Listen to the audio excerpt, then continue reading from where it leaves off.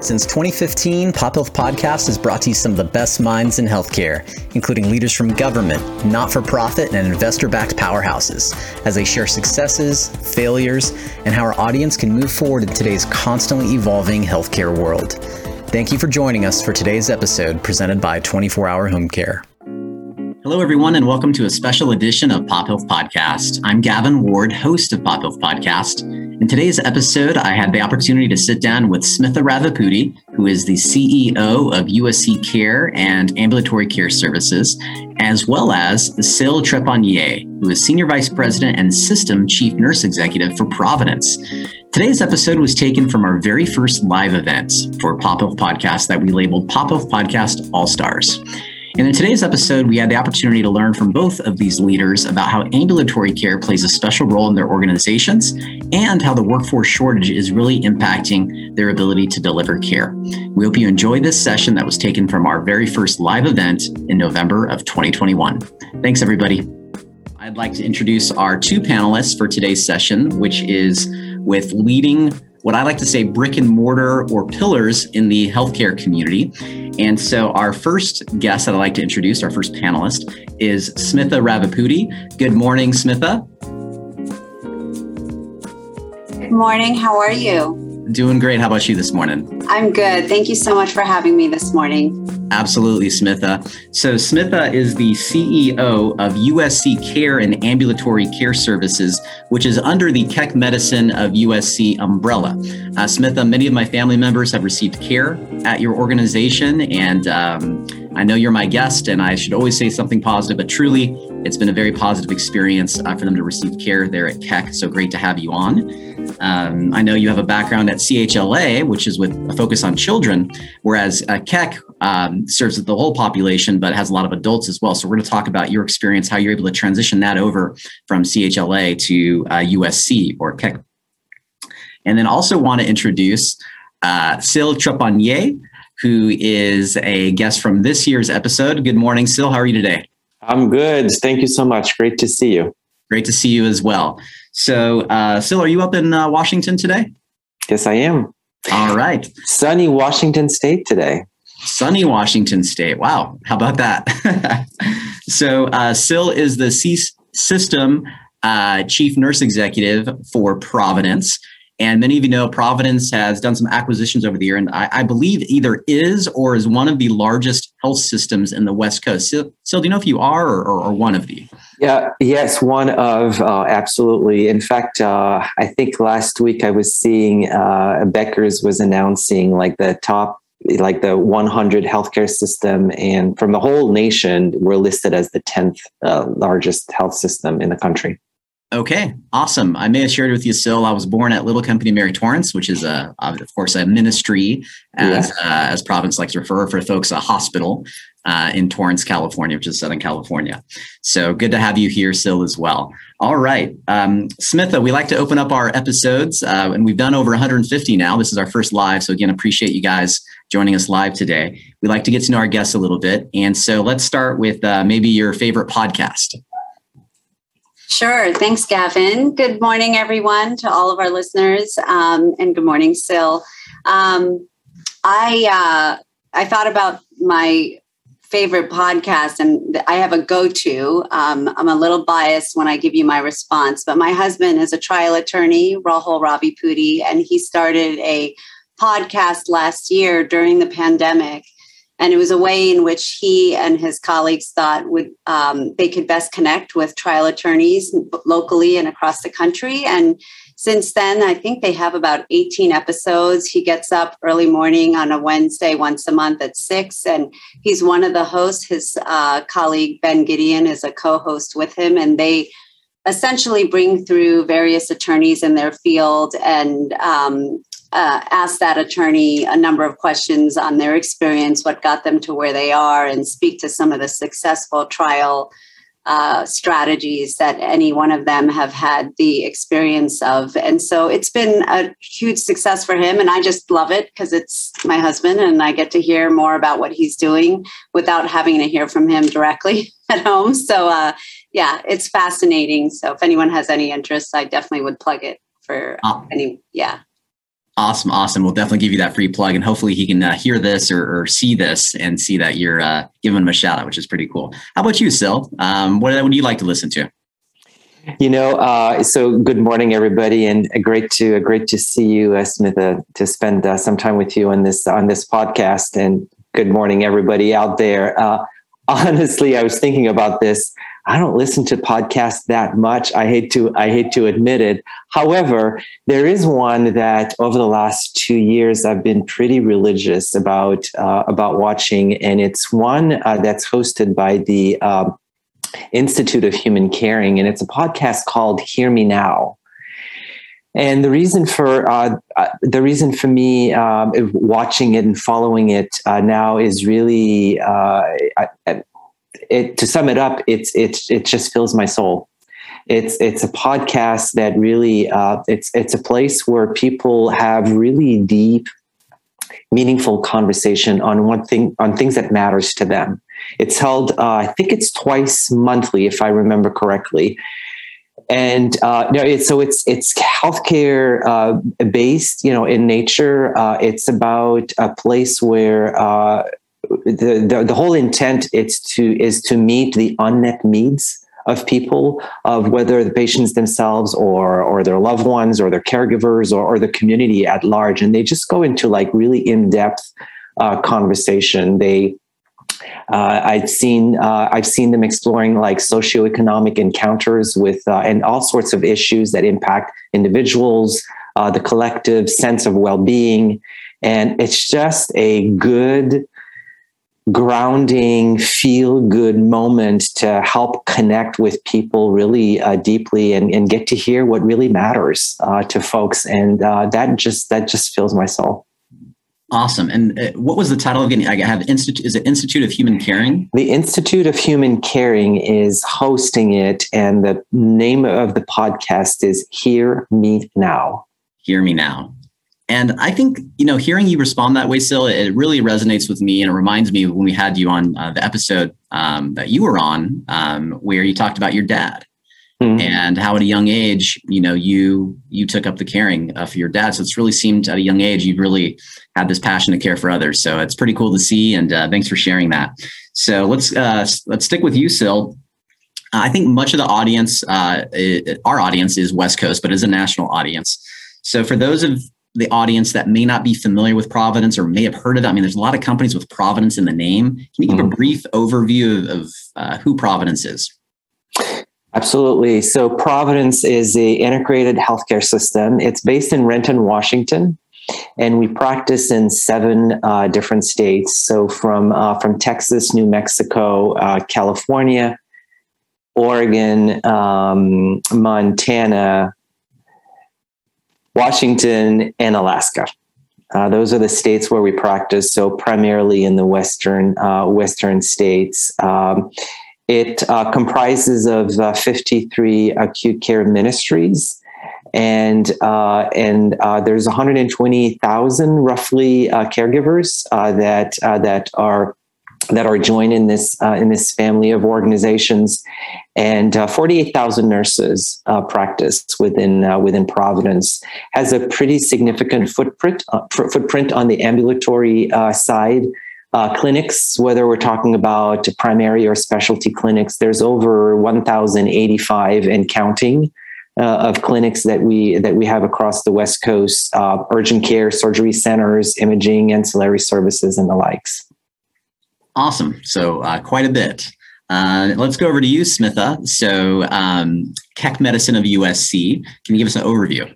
Sure. Yeah, absolutely. So Keck Medicine of USC, part of it is obvious within our name, but we are an academic health system. We sit within the University of Southern California here in Los Angeles, and we have 3 hospitals. We have the Keck Hospital of USC, the Norris Cancer Hospital, and USC Verdugo Hills Hospital, which is located up near the Foothill area.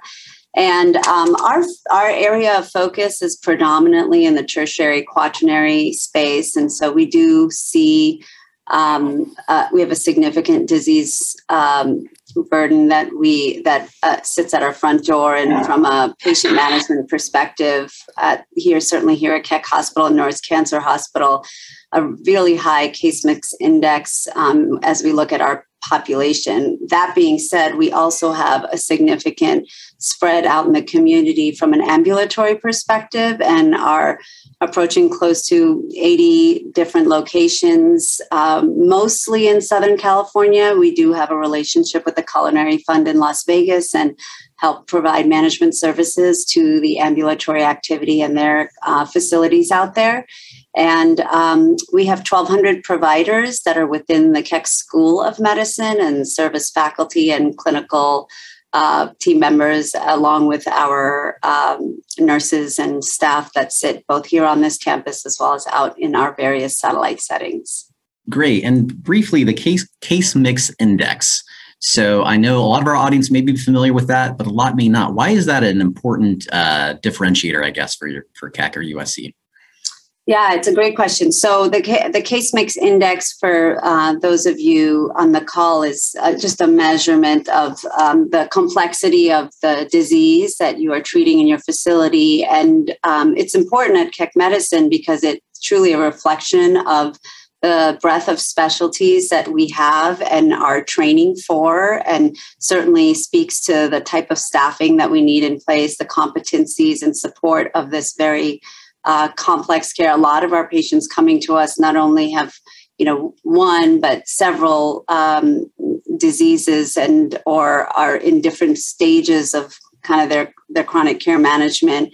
And so and as a result, we serve as a referral center to a lot of partners in our community, as well as throughout the country and in many cases internationally as well.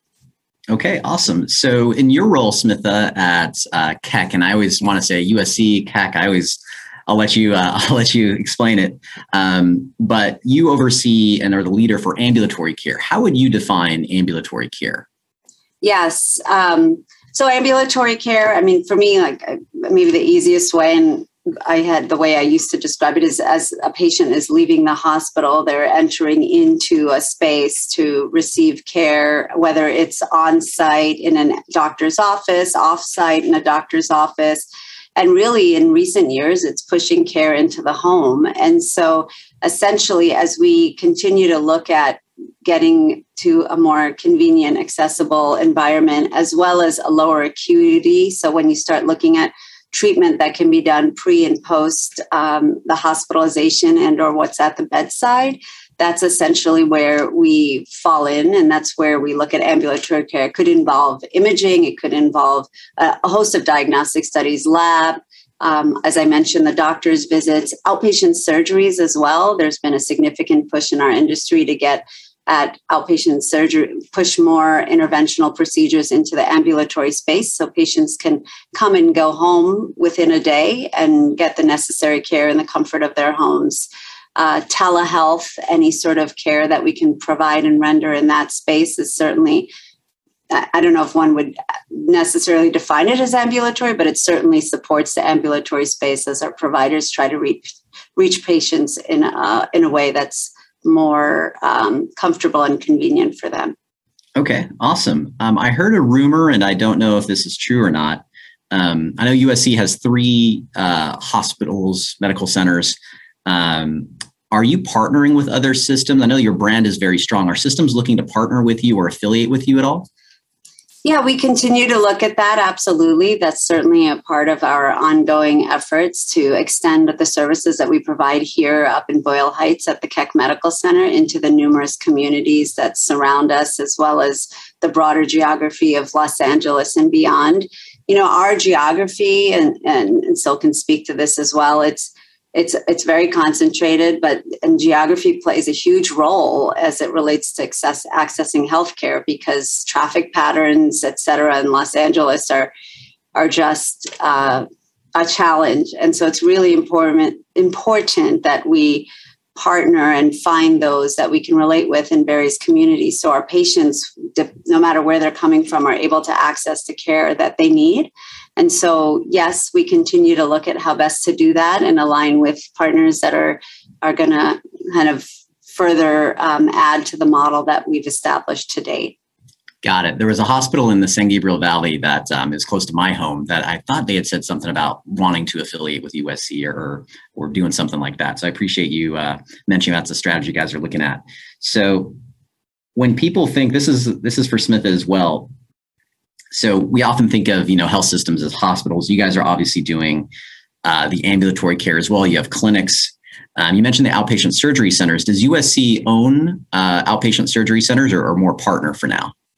We we have our outpatient surgery facilities that are attached to our hospitals, and we, of course, are doing ambulatory surgeries throughout. But from a actual bricks and mortar perspective, we do not own any. We are in partnership, and we are, of course, we continue to look at that. As I mentioned, when you look at how we started and who we are at our core, it's really there's a heavy acute play to it, and so to that end, the ambulatory surgical piece wasn't front and center at the start, but it has continued to be part of our focus as we again are trying best to serve our patients and meet the needs of the communities that we're serving. Okay, awesome. Now we'll get to Sil in just a moment, but a couple more follow-up questions for Smitha. So a lot of your early career leadership experience came from Children's Hospital of Los Angeles, which clearly has a focus on a very specific population. What were you able to take, if you can be as specific as possible, what were you able to take from there and then apply it at USC? Yeah, I worked at Children's for 10 years, and it's a remarkable place. It's a place that continues to be very close to my heart, and it's a gem for those of us that live here. And if you're ever in a need for that kind of care, it's a place to go to. I think that with that comes just a compassion and a mission that everyone there is oriented around, and that certainly has helped me and is transferable to any other health system. I think we all share that, and still can probably double down on that. It's so important because everything we do is about that connection with our patients. But in addition to that, when I was at Children's, all of our physicians there are faculty at the Keck School of Medicine. And so the relationship to an academic medical center and faculty, that clinician engagement, what that looks like, how you relate with physicians who are faculty within a medical school is very important. And it certainly has helped in my role here at Keck Medicine. It's what I love, actually. It's what I get up to do every morning is to partner with my clinical faculty and look at how we can take on the various challenges that they're presented with and make their lives better so that we can make the lives that they're treating much better. Awesome. The Children's CEO was recently awarded. I'm sure he gets lots of awards, but I was at an event and you can just tell that, like you mentioned, Children's Hospital of Los Angeles, the pillar status that it has was pretty solid. So I think it's Paul was his first name. Yeah, Paul Viviano. Yeah, really well respected. So obviously you probably knew him and learned a lot while you were there at CHLN and are bringing some of that expertise to Keck and USC. So before we get over to you, Sil, you mentioned partnerships, Smitha, and that you don't own necessarily the brick and mortar. Are you able to touch on any of the joint venture partnerships that USC or Keck has been a part of? Yeah, so so you asked about ambulatory surgery. That is an area that we have had a joint venture in. And so again, to be able to provide care locally, we've partnered with some facilities in a way that is structured under JV. So that's one example. We are doing some work with another facility, and it's more on service lines. The joint venture is service line based, and so not kind of facility, but more around the types of patients that we're seeing, cancer and orthopedic surgery. So we continue to look at joint ventures in that nature. And so those are areas that they're very targeted in terms of need and how best to approach. And again, in our market, those needs vary depending on where you're going and who's in each community and what are the needs of that particular community and how best we can serve it. Awesome. And speaking of community, while you guys are based kind of near central or eastern LA, I know folks are coming from all over. I mentioned My family driving in from all over. I know you have international folks based on your expertise. In my early career, I actually, Smitha, with USC with a cardiothoracic vascular, I'm probably saying it wrong, but cardiothoracic unit. I placed nurses there, and it was a very difficult specialty. It took a really complex skill set. So folks, the reason I bring this up is they when Smith is saying this, I've seen it on the professional side and the personal side. So truly is something special what you guys are doing there at USC. So let's go over to Sil, you. Since we're talking about ambulatory care with Smitha, can you briefly share in the West Coast what Providence does with ambulatory care? I will. But before I do that, did you just say you were a nursing recruiter? Back in the day, yes. I think we might. I think we might want to get you back into that game. Yeah. I'm sure you'd have a lot of fun doing this nowadays. We're doing a lot. Many of what Smith described is very similar in terms of what's happening at Providence. But on the West Coast, more specifically, we have multiple clinics, as whether it's primary or specialty care. I don't know the exact number of clinics that we have on the West Coast as opposed to the whole system. I forgot to break this down, but it's definitely close to the 1,000 for sure. Because I'd have to remove Alaska and then Texas, and really the majority is all on the West Coast anyway. So a fair amount there. And not unlike, I guess, Keck and USC, it's the same thing for us. We have as many of those ambulatory site. We have the whole gamut of own and operated to joint venture to you name it, all the various ways you can see that, particularly on the ASC and on the surgery centers and the likes, and as well as imaging and ancillary services. We have urgent care in many markets as well, and in some markets we've made those are owned and operated by us. In other markets, we've made some partnership with others. So that's the plethora of ambulatory services. And one thing that Smitha mentioned that we can't emphasize enough is, and I'll account for it within the ambulatory side, is the whole virtual care that's provided, which now has completely, there's no boundaries anymore, right? There really isn't. So that's actually pretty exciting to see how all of us have really honed in on this, and I'm excited about the future of how we can actually leverage this, because we're leveraging it on the ambulatory side very much so, but it's also allowed us to offer a much tighter linkage between the acute care and the ambulatory side as well. And I think that there's a lot of value for that. Definitely. And so let's talk about, you mentioned acute care and ambulatory. So when I was the nurse recruiter back in my young career, and thank you for the offer, Sil, but I'll stay out of that. And audience, we're going to touch on the workforce challenge and why Sil definitely wants help in just a moment. I'm sure Smitha can say the same. So ambulatory acute care, right? Mm-hmm. So nurses in my time, you have 48,000, with Providence. Many of them, I thought, they're 12-hour shift nurses. They work in a hospital. That's what I thought, right? And then I grew up and learned, there's home health, there's ambulatory care. So in your experience leading 48,000 nurses, what's attracting nurses to ambulatory care versus the inpatient setting or acute care? Yeah. So first I want to say, man, am I so forever grateful and thankful for each and every one of them. As I have to start there. So, and they have tons of options.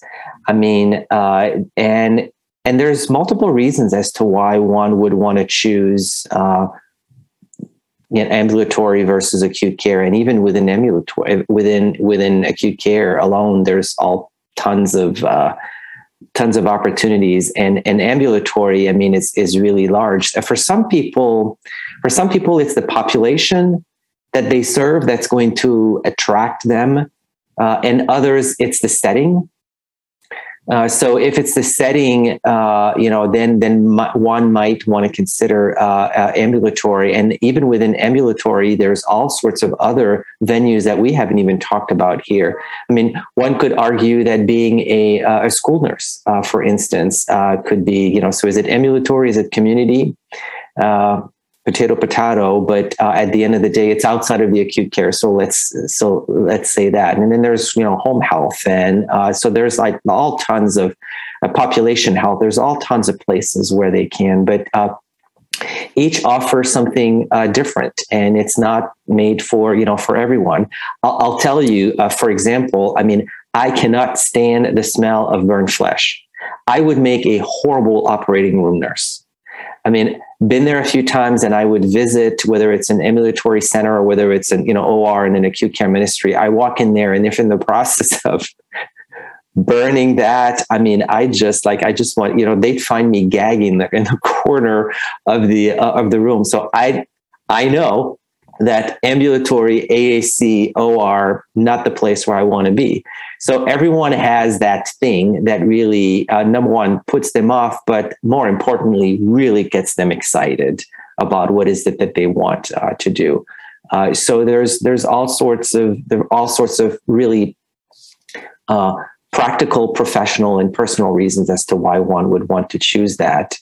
I also find that, and it's changing very much so, Smitha alluded to that earlier today, we've had a pretty significant push of services that finds itself in ambulatory care setting that used to be in the acute care setting. And what that's done is that it's shifted a little bit of the acuity, which is higher to a certain extent in the ambulatory care settings where we didn't see. I mean, we take care of patients at home now that you and I would have never thought of doing a few years ago.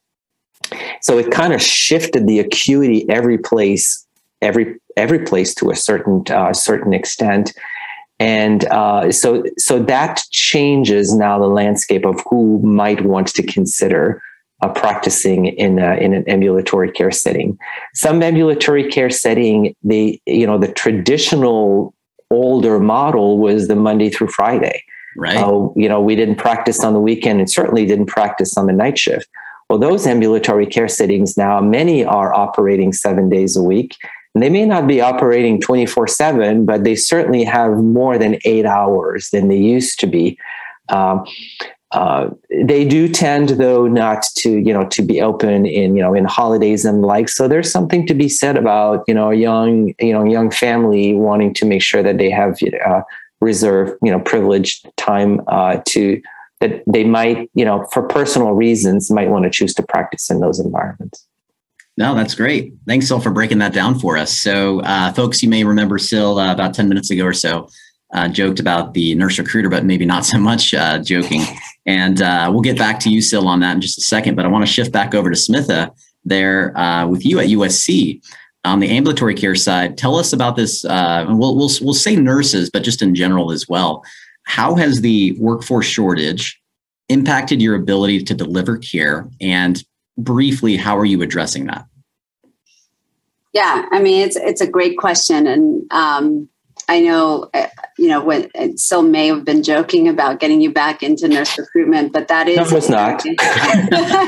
No, it is an area of significant focus for all of us in healthcare space. I mean, you see it across industries. It's not unique to healthcare. I think all of us are reading about the job phenomenon that post-pandemic as we enter into this time and people having to make choices or people opting to go different paths because of what they experienced in the last 18 months. I mean, it was a tough 2 years, almost 2 years now. And I think everybody has had a chance to connect with what is most important to them. And as a result have made choices. There's more flexibility with the advent of technology and what we were forced into so quickly due to the pandemic. there were a lot of gains made just to be able to create more flexibility for individuals who are working. And so where the job market has become so difficult, the salaries have gone up, and again, positions are more attractive because you could do them at home, and therefore people have been making choices to pursue opportunities that are more attractive, in addition to choices to no longer work and take care of those at home, especially as we continue to navigate the impacts of school closures, and how schools are handling in light of the various vaccine mandate or not. It all depends, right? And those protocols do vary. So I know that our staff, and as we look at employee departures, that's been a big component in their decision making. So to that end, what are we doing about it? Naturally, it's, recruitment is a challenge. So we're looking at various strategies to get out, and whether it be the traditional job fair or other additional ways of getting individuals into Keck Medicine and attracted to the position. We are fortunate. I think, there's a reputation that our institution has. And so, once here, I think people are able to be great ambassadors of their experience. And so what their experience was like during the pandemic has certainly spoken volumes and is a testament to what we as an organization do for our people. And so that helps, and trying to leverage that and that story so that people know that we do we take care of you, and we're going to do everything we can to ensure that you've got a positive work environment, one that's safe, and that we keep that top of mind. We're, as a leadership team, we're looking at how we also need to make adjustments to our work environment. I think not unlike other industries, what percentage of our workforce will continue to be working remote? How do we better support that for them? What through technologies, and how are our policies going to support that? And then as individuals return back to campus, what is that transition like? I mean, it's a big change for people who haven't seen one another for so long, or we're used to sitting next to a desk mate or a suite mate, and that person is no longer there because they have opted to stay back at home. And so those transitions and paying attention to them and knowing that there is a care and feeding that is necessary to ensure that our individual employees can thrive is of big focus for us. So it's a little bit, I think there's numerous initiatives that are underway that we're leading to help inform what our future state is going to look like. I think one thing is for certain, and that is it will not look the same. Right. There are things that we have learned a lot of ourselves and of our people that we want to make sure that we preserve and that we keep top of mind as we go into the future. There are certain areas of our environment that are not necessarily the face-to-face component isn't necessary. And so to that end, how can we be more creative with our recruitment strategies? How can we go not necessarily within our communities, but also beyond, and look at talent acquisition through a different lens?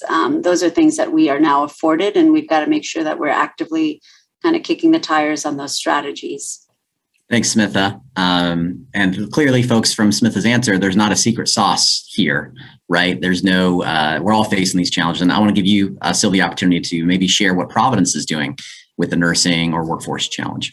Yeah, absolutely. I mean, if anything, we need to be learning from this experience, right, Smitha? And there's certain things that it's very clear we just can't do it the same way anymore. That's pretty obvious. I mean, look, we were heading into a nursing shortage to begin with, and the pandemic just simply accelerated it for everyone in the country. It's just a perfect storm. The boomers are retiring at a much faster pace than ever. Boomer nurses. Some are exiting the profession because the pandemic just did them in. It's just happening all over. People delayed care so long now that we're faced with this increase of very sick people showing up in all sectors of healthcare. Nursing schools are turning away candidates to our profession due to a lack of faculty in some cases, lack of clinical sites. It's something that we need to mention, though. In California, the Board of Nursing is capping schools for pre-licensure programs. So, and I don't know that everyone understands that. And you heard me correctly. Some schools are being given limits on the number of students that they can take. They could take more, but they're being told no. As if the shortage was not enough, we have our own barriers to face. Yeah. And something that we really need to rally on, because that just doesn't make any sense to me. So what are we doing about it? Much similar approach. We just launched a robust system-wide workforce strategic plan. I happen to have the pleasure of co-chairing our workforce council for the whole system with our chief people officer. This fall, we announced an investment of $220 million to celebrate our incumbent workforce, to retain the same, and also to attract others to join us. So, you would actually have a budget to work from for your recruitment. We're increasing the number of talent acquisition personnel. We expect to hire a significant amount more in the next few years. In the next 2 years, we're probably going to be doubling the number of people that we need to hire. To that end, I'm sure that Smitha, you guys are probably leveraging as much as I do.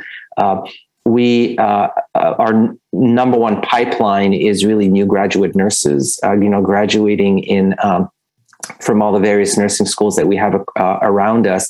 So we're doubling our number of nurses that are going to go through the clinical academy, which is our way of transitioning nurses into practice for new grads. But it's also about fellowship for transitioning into specialty. So on the transition into practice side, by the end of the year today, we will have hired 3,000 new graduate nurses, and I want to have 6,000 next year. So we're likely going to be able to do just that. So to the new grads out there, everyone knows it's important to find an employer that will invest in your transition. So be looking out for a residency program for new graduate nurse. And those who are out there practicing and want to change specialty or go into a specialty, one should also be transitioned through a robust fellowship, and that's something that we're focusing on. But lastly, what I would say is we're being very deliberate about exploring new ways to deliver care, so that we can reduce the burden on nurses, so that we can ensure that they practice the full extent of their license and knowledge. I am I'm not necessarily surprised, but I am now faced with some data that I'm looking at where I'm seeing that there's a significant amount of time that our nurses are documenting on stuff that they don't need to be licensed to do. Absolutely. That. Absolutely. And so we need to act on this. This is just unsustainable. So we need to unpack this and figure out different ways to better support the people that we serve. Absolutely, Sil. And if you want to, we got to wrap up here, but I actually have a potential solution for that. If you're interested on the documenting, we can chat after. Okay, sounds good. Yeah. So folks, Smitha, Sil, I'm sorry to cut us short because there's more that I want to talk to you guys about, but we do have our next session coming up here at 11. So Smitha, Sil, LinkedIn. I know Sil, you're active on LinkedIn, so folks feel free to follow him there. Smitha, if folks want to keep tabs on your leadership at Keck and USC, are you active? Do you do announcements there? How can they keep up? Yeah, LinkedIn is a great place to be able to stay connected. Awesome. Well, again, Smitha, Sil, thank you so much for investing time with us today, sharing your expertise.